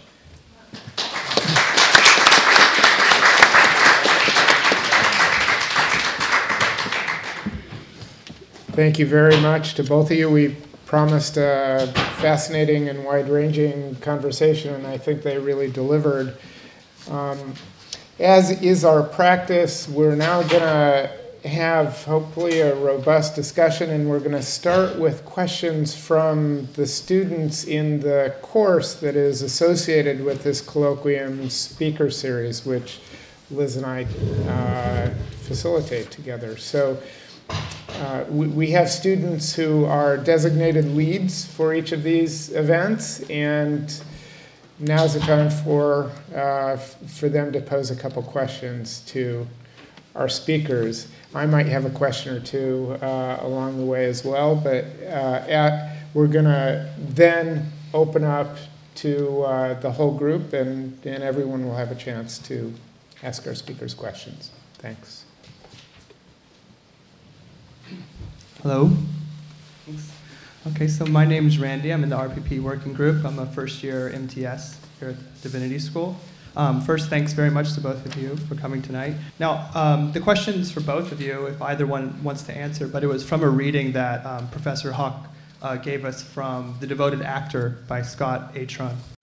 So this is a question, I think, that's kind of the low-hanging fruit in its obviousness of what gives religion a bad name. What we see in the newspapers and in the media, and that's ISIS. So you had this, Atron had this line about that ISIS prisoners of war claim that Islam is their life, yet they know little about the Quran or Islamic history. So if that's true, then how can we understand the role religion actually plays in their violent philosophy? Or how do we address the way religion is motivating them if they really don't know much about religion? You should go first. Yeah, sure. Well, I guess I would say it's the effect you're describing is not specific to ISIS, in the sense that most people who say religion has a deep and important part of their life probably don't come to that conclusion from getting a PhD in religious studies. So there's always this bifurcation between intellectual knowledge and the social and emotional and moral aspects of religion that probably input into that attribution of it being meaningful, first of all. But second of all, if you ask people, there's a Pew study recently, if you ask people about basic knowledge about their religions, they often don't have it at baseline, even when they're really in the religions and committed. And in fact, I think in that study, the agnostics or atheists knew more about the Bible than the religious people. So what it means is that we can't make the attribution from knowledge to practice, and that's kind of something outside of ISIS too, and that kind of suggests a lot of the political and economic and other factors. Yeah, I don't know. Sure. So the way I think about this is that there's whatever you want to call it is just whatever's in people's heads. So these guys have religious beliefs. They have beliefs about the afterlife. They have beliefs about supernatural agents. This is a set of religious beliefs. They have a set of ritual practices. You might want to say it's different than those of another group, but that just means you're seeing cultural evolution and cultural change over time. You're sort of posing the question as if there's this true stuff, and then there's what these guys believe. But I think of it more as a distribution of beliefs and values that change over time. I guess to specify a question or push it a little further would be there's two ways people are taking this. One is that a lot of people feel comfortable saying, oh, actually they're not Muslims. That's why they're doing this. And then another way is saying, well, actually there could be something violent within Islam, and maybe let's deal with that.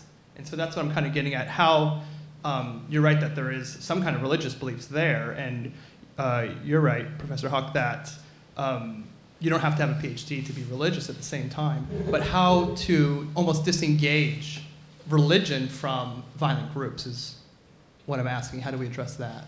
So we would look at it as not a religious phenomenon, but something else, and then we can have the pro-social, positive religious aspects more mainstream in people's thinking about religion and conflict.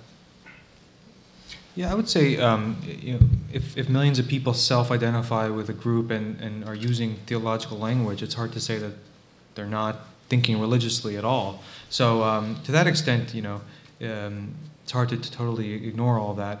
But you could think of it as a resource that people use in certain contexts for violence when needed to kind of justify goals in the world. But yeah, I don't know if that's kind of... Yeah, go ahead.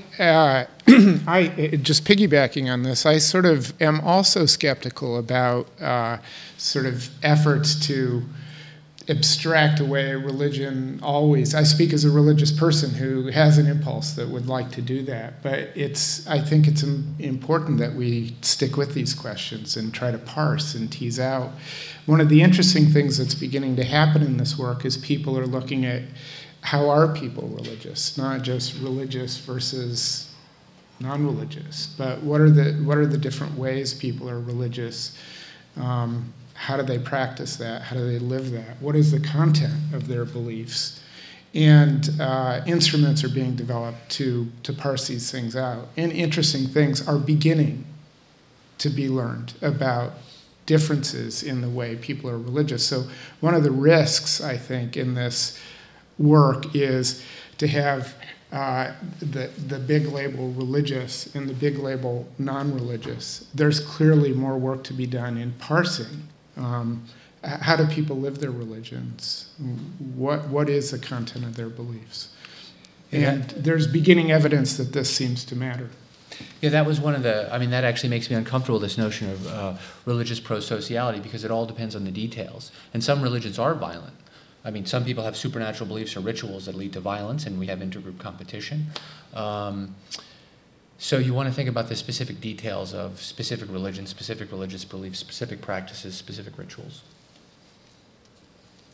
And all those things could also exist in a secular guise, just like the secular prime in the study he showed.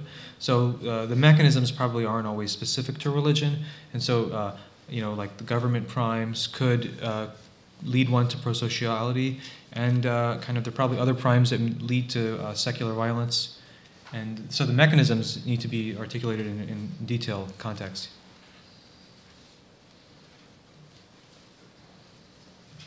Hi, my name is Vicky, and I'm a Master's of Divinity student here. My question is for Dr. Heinrich. Why is it that people who have experienced war, especially bombing, are more religious? Yeah, so great question, and that's something we've been writing about. So the main idea that we're working with now is that when you receive a shock, so we think a similar thing might happen with like famines and droughts. You get a spike in religiosity after these things. And it's because in order to survive these shocks, you need to stick tightly to your group norms. And where the debate's at now is whether the shock causes you to be more pro-social or whether the shock causes you to adhere more tightly to group norms. And the way to think about that is if you say your group has prejudice against gays or something like that. If you had a shock, you become both more pro-social and more prejudiced agained whatever that group norm is. Where if it's just pro-sociality, it'll increase just the pro-sociality without messing with the sort of non-social or other kinds of social norms. We don't know a good answer to that question. Right now, it's looking like it causes people to adhere more tightly to their norms. So it's a piece of evolved psychology that humans have acquired in order to survive these kinds of shocks like wars and famines and droughts and things like that. I would say a complementary mechanism would be awareness of mortality that comes from that. So if you ask children about their mortality, it's not really clear when do people start, actively thinking about mortality. But you don't often find, even I don't know how many people work with teenagers or people, in their 20s, but oftentimes people don't confront those things until later on in their lives. So I think that could be it. And also what I think the anthropologist Harvey Whitehouse calls spontaneous exegetical reflection, which is a thing that happens after these kind of traumatic rituals. So the fact that you're spontaneously making an exegesis or hermeneutical interpretation of your own life means you're thinking more existentially. And when you think more existentially, you're going to gravitate to traditions that ask questions of meaning, purpose, value, afterlife. So I think that could be a complementary explanation. Can I just ask a follow-up question on this? I think in many ways, for me, it's sort of the $64 question or whatever. Professor Hawk was talking, you were talking at the end of your remarks about sort of the expanding circle and emphasizing those features of religion that, that sort of expand social circles and extend pro-social behavior beyond groups. The Norris and Engelhardt work on a couple collaborators have shown that in environments of existential insecurity generally, not just wars, I think, they'd say that we find more of a certain kind of religious observance, more, to use a sort of contested word, fundamentalist or strict adherence to religion.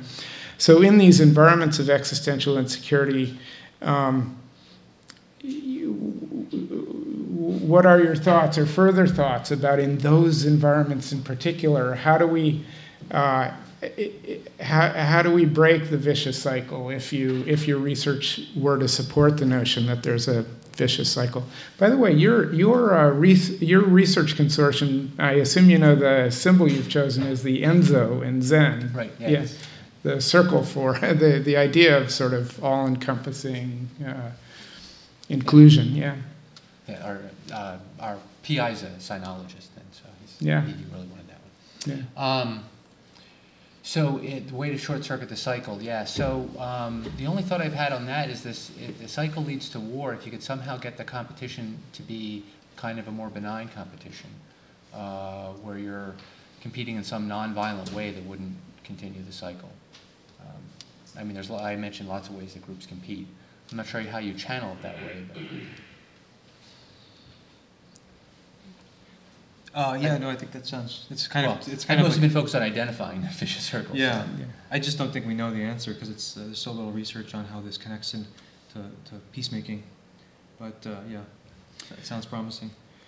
As we've explored this year, there's a lot of interesting work being done at the intersection of religion and peace building and development, and sort of removing those existential insecurity factors is helpful. It's all interrelated, yeah. Right. Although, the Engelhardt study, one way to interpret that is that as you get the construction of strong secular institutions, you create safety nets that were previously supplied by religion. You actually reduce the functionality of religion and create a secular decline. So in one of the questions that comes up when our paper in which we laid all this out is, well, in the modern world, in parts of Europe, you have declining religion. And the case that Norn Zion and Singaland and I make is that this is because the strong secular institutions have replaced some of the primary functions of traditional religions. And you still get people being spiritual but not religious because it's a different cultural evolutionary process. Julia?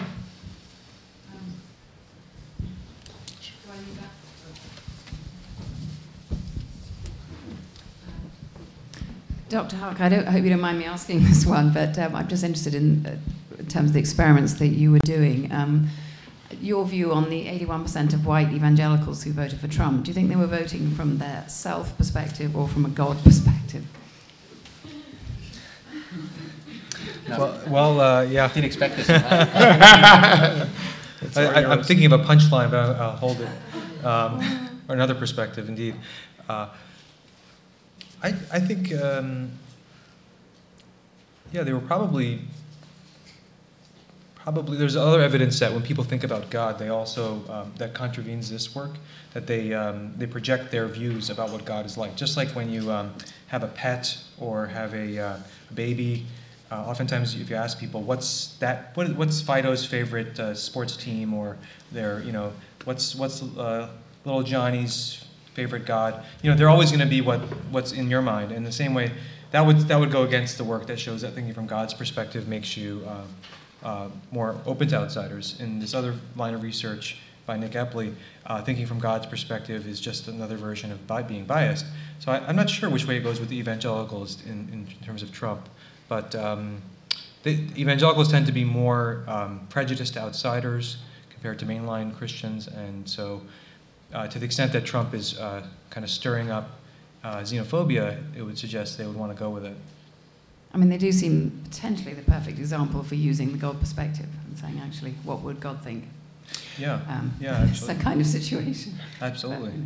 Penarzik has done work on reminders of compassionate values within one's religion among very conservative Muslims in Iran and very conservative Christians in the U.S., and found that they became much more tolerant of the other when reminded of the compassionate values in their own tradition. Bill, yes. I'm Sarah. I'm in the School of Education. I really like that slide about differences being accepted into religion, like within the Jewish tradition. And part of that actually resonated also with my understanding of a lot of the jurisdiction within Islamic tradition as well. And this is kind of related to the question on ISIS. And related to the in-groups and the out-groups. What happens if in-groups and out-groups exist within the same religious tradition? Who has the right to claim that tradition and speak for it? And is it the religious tradition creating the in-groups or the out-groups? Or is it the in-groups and out-groups wielding the power of religion or what parts of it to emphasize that in-group, out-group relationship? Because I don't think ISIS is the first example or the last, hopefully last, but of that sort of offensive. Yeah, sure. Well, so from my perspective, it's just, groups split apart, different subgroups of a larger population end up with different beliefs. They're able, to the degree to which they're able to become a coherent group, they can expand at the expense of other groups. So it's just cultural evolution. The question of who has the right is a normative question, and none of my stuff has a good answer to that question. So ISIS is divided in the sense that it's trying to connect with Muslims all over the world, but also particularly devoted to its own narrower group in the Levant, in Syria and Lebanon. So you could think of them as two subgroups competing for power, and whether they have the right to, I think there are probably lots of legal maxims and traditions within Islamic jurisprudence that would support your view. Sir? I'm a retired quantitative scientist who's led a completely secular life and have become a Quaker. And I've discovered that what we have is conflict in the Quaker community, but a repertoire of thoughts, actions, and responses to conflict, which are very helpful, and that there are a subgroup of us who are non-theist religious Quakers. So all of this is a complex mix. It's been a wonderful evening, by the way. It's the first time one of these that came across my computer screen that I came to. I think I'd like to come back, but thank you both very, very much. Thank you very much.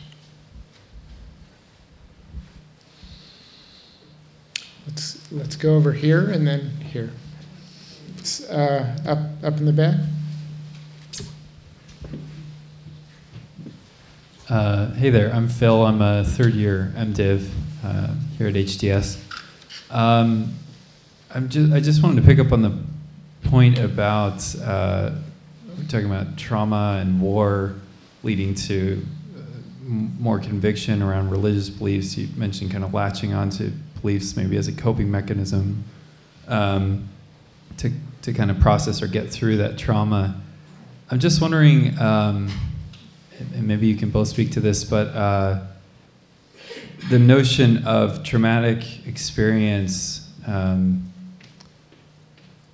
I would imagine in some cases we could maybe frame it as softening and opening people up rather than hardening and closing them off. And perhaps I mean that more interpersonally, but it could also be one's relation to life. It could be, I think there are a lot of ways to take that, but if any of the research you've come across or participated in speaks to that notion of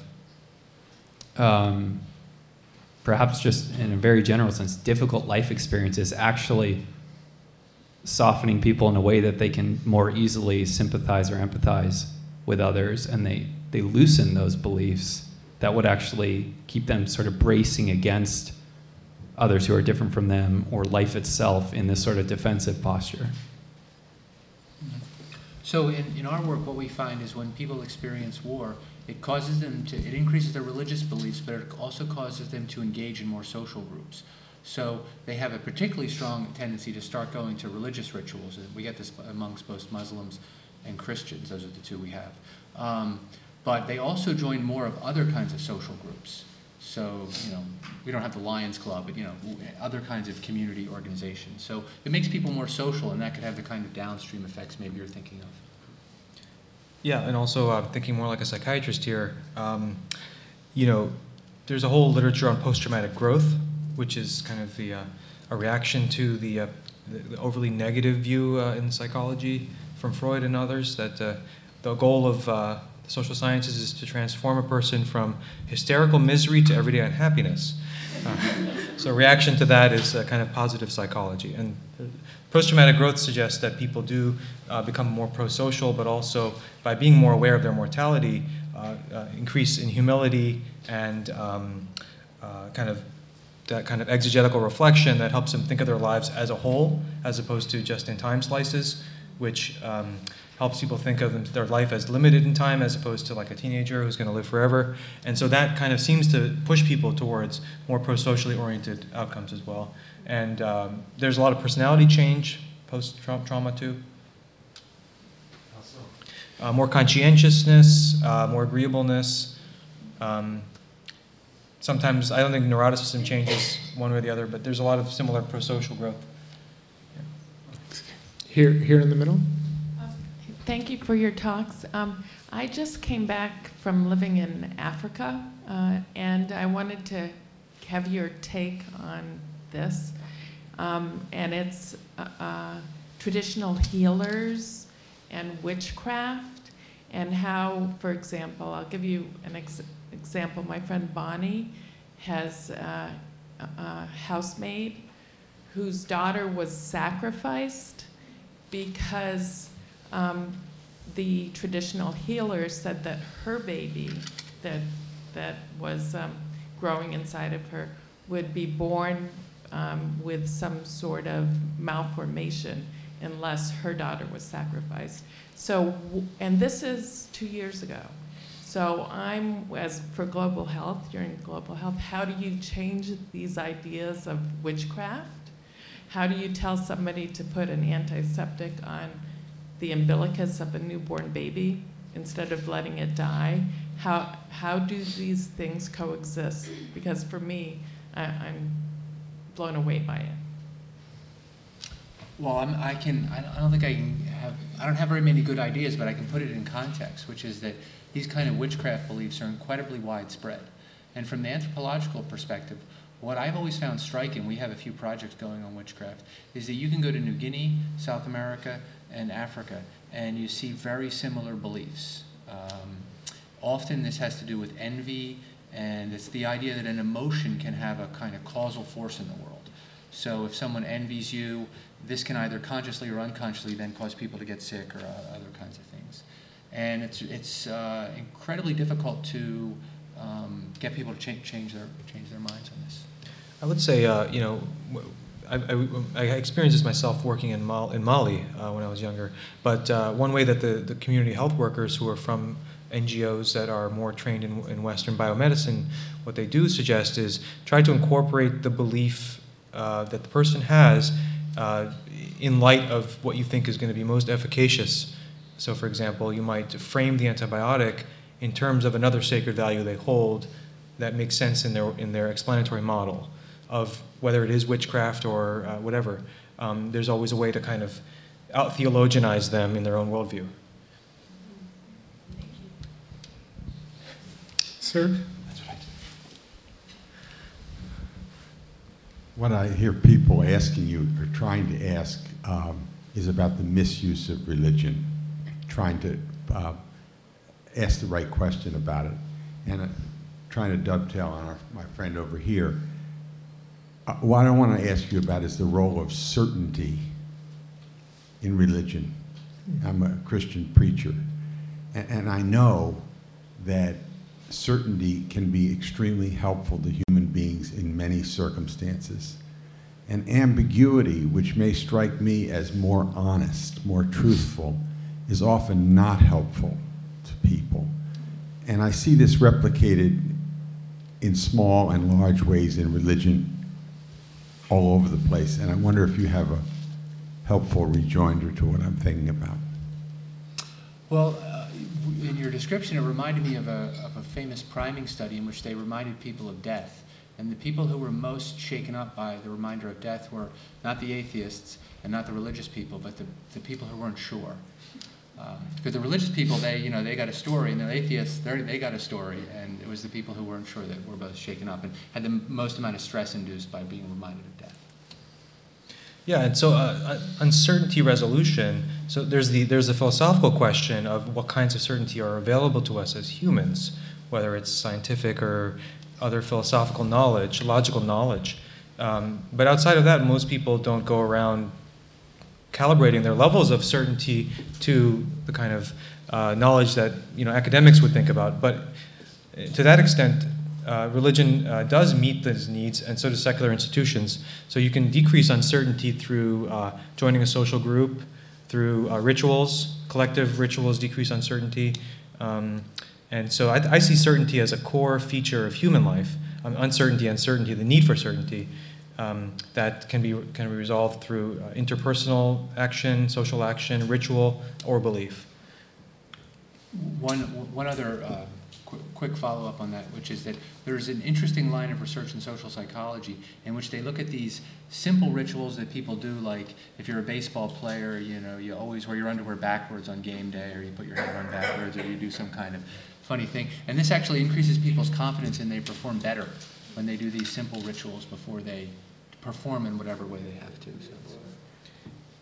And in one study, I think of the Israeli-Palestinian war, right before the Intifada, people were spontaneously doing certain counting rituals with, I think, rosaries, if I remember correctly, that decreased their uncertainty about the outcome of the war.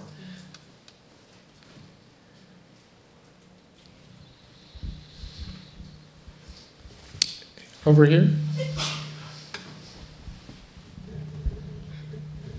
Good evening. My name is Andrew Kopach. Thank you for your time. I want to speak to the speeding bus barreling down on children. It's not directed so much at the panel, but us all.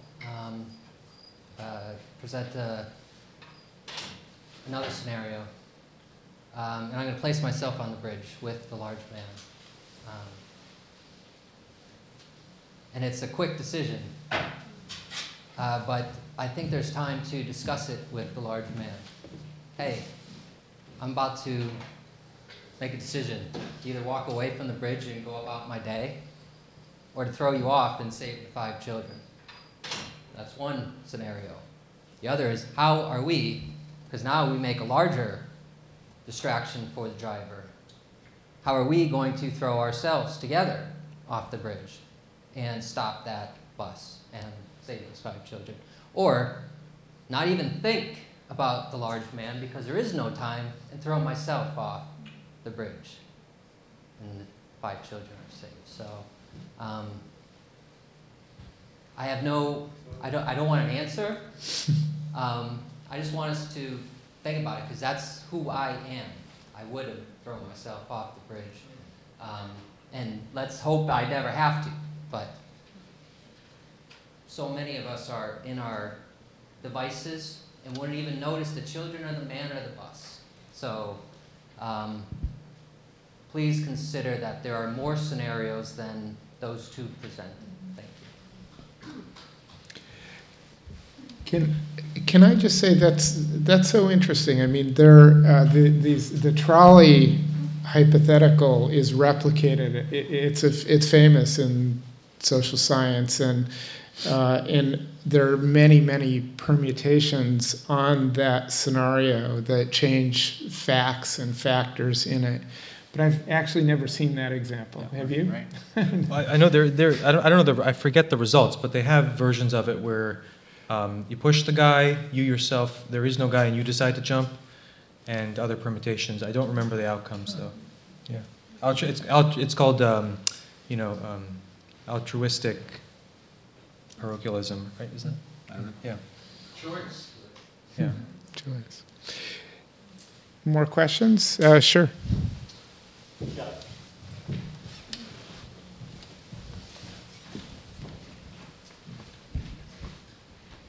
I'm Narubin from the Kennedy School.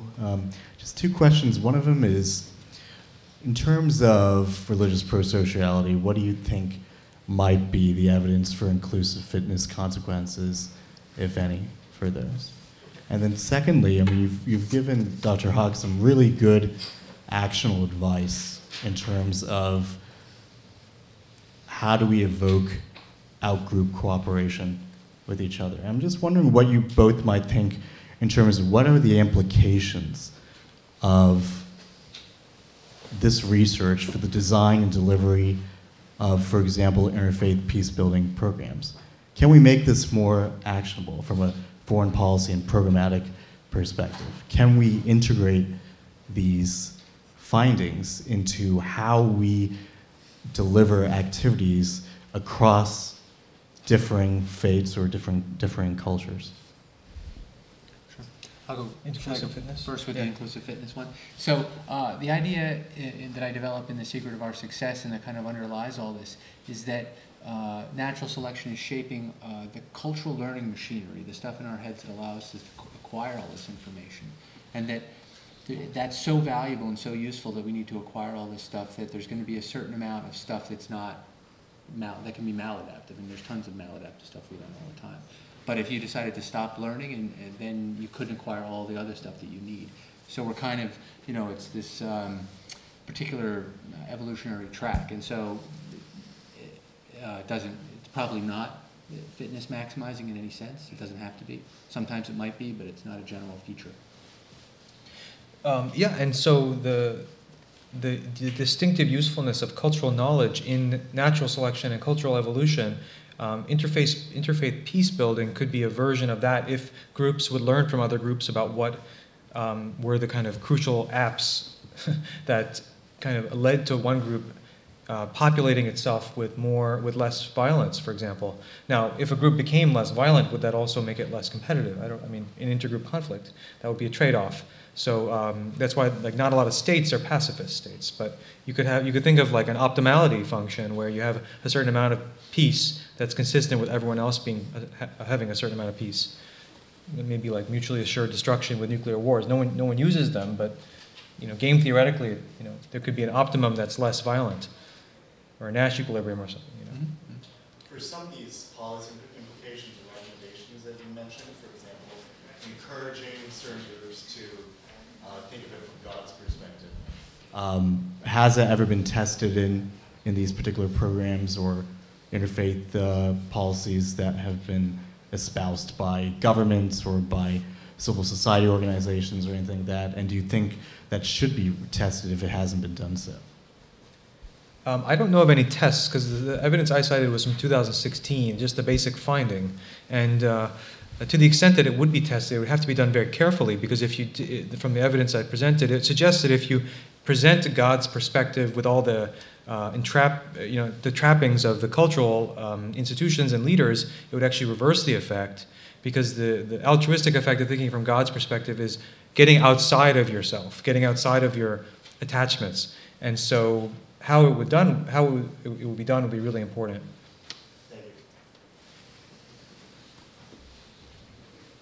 So some other hands up.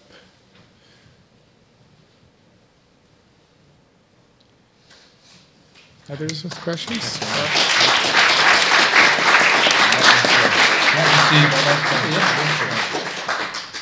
So I just want to thank our speakers again, and I want to say your work is really consequential. And religion obviously is central to social life for lots of people around the planet, and we really need to understand in increasingly granular ways, from diverse perspectives, from unvarnished perspectives, the ways in which religion, cooperation, and conflict relate.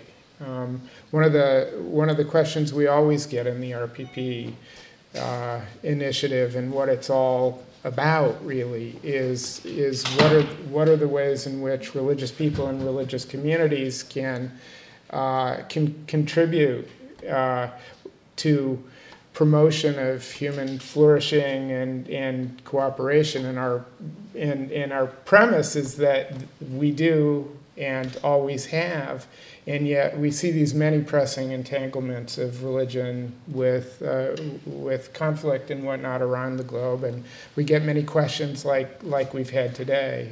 So what does one do about that? And I think this research is really useful and really potentially helpful in creating pragmatic answers to those sorts of questions. So thank you.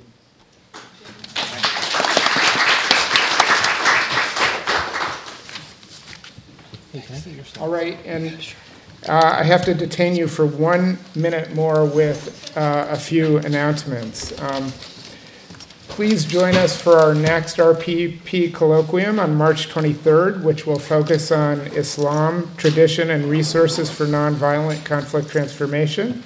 We'll be sending out details soon, so if you haven't joined our RPP mailing list yet, please do go on our website and sign up so you can receive an announcement about this and other announcements. As always, if you hear about events on religions and the practice of peace at Harvard or in the local area, please forward RPP the links to the online info so that we can post it on our website in our upcoming events page, publicize these as well. After this, please join us in the lobby of Andover Hall here for a reception with tea and refreshments.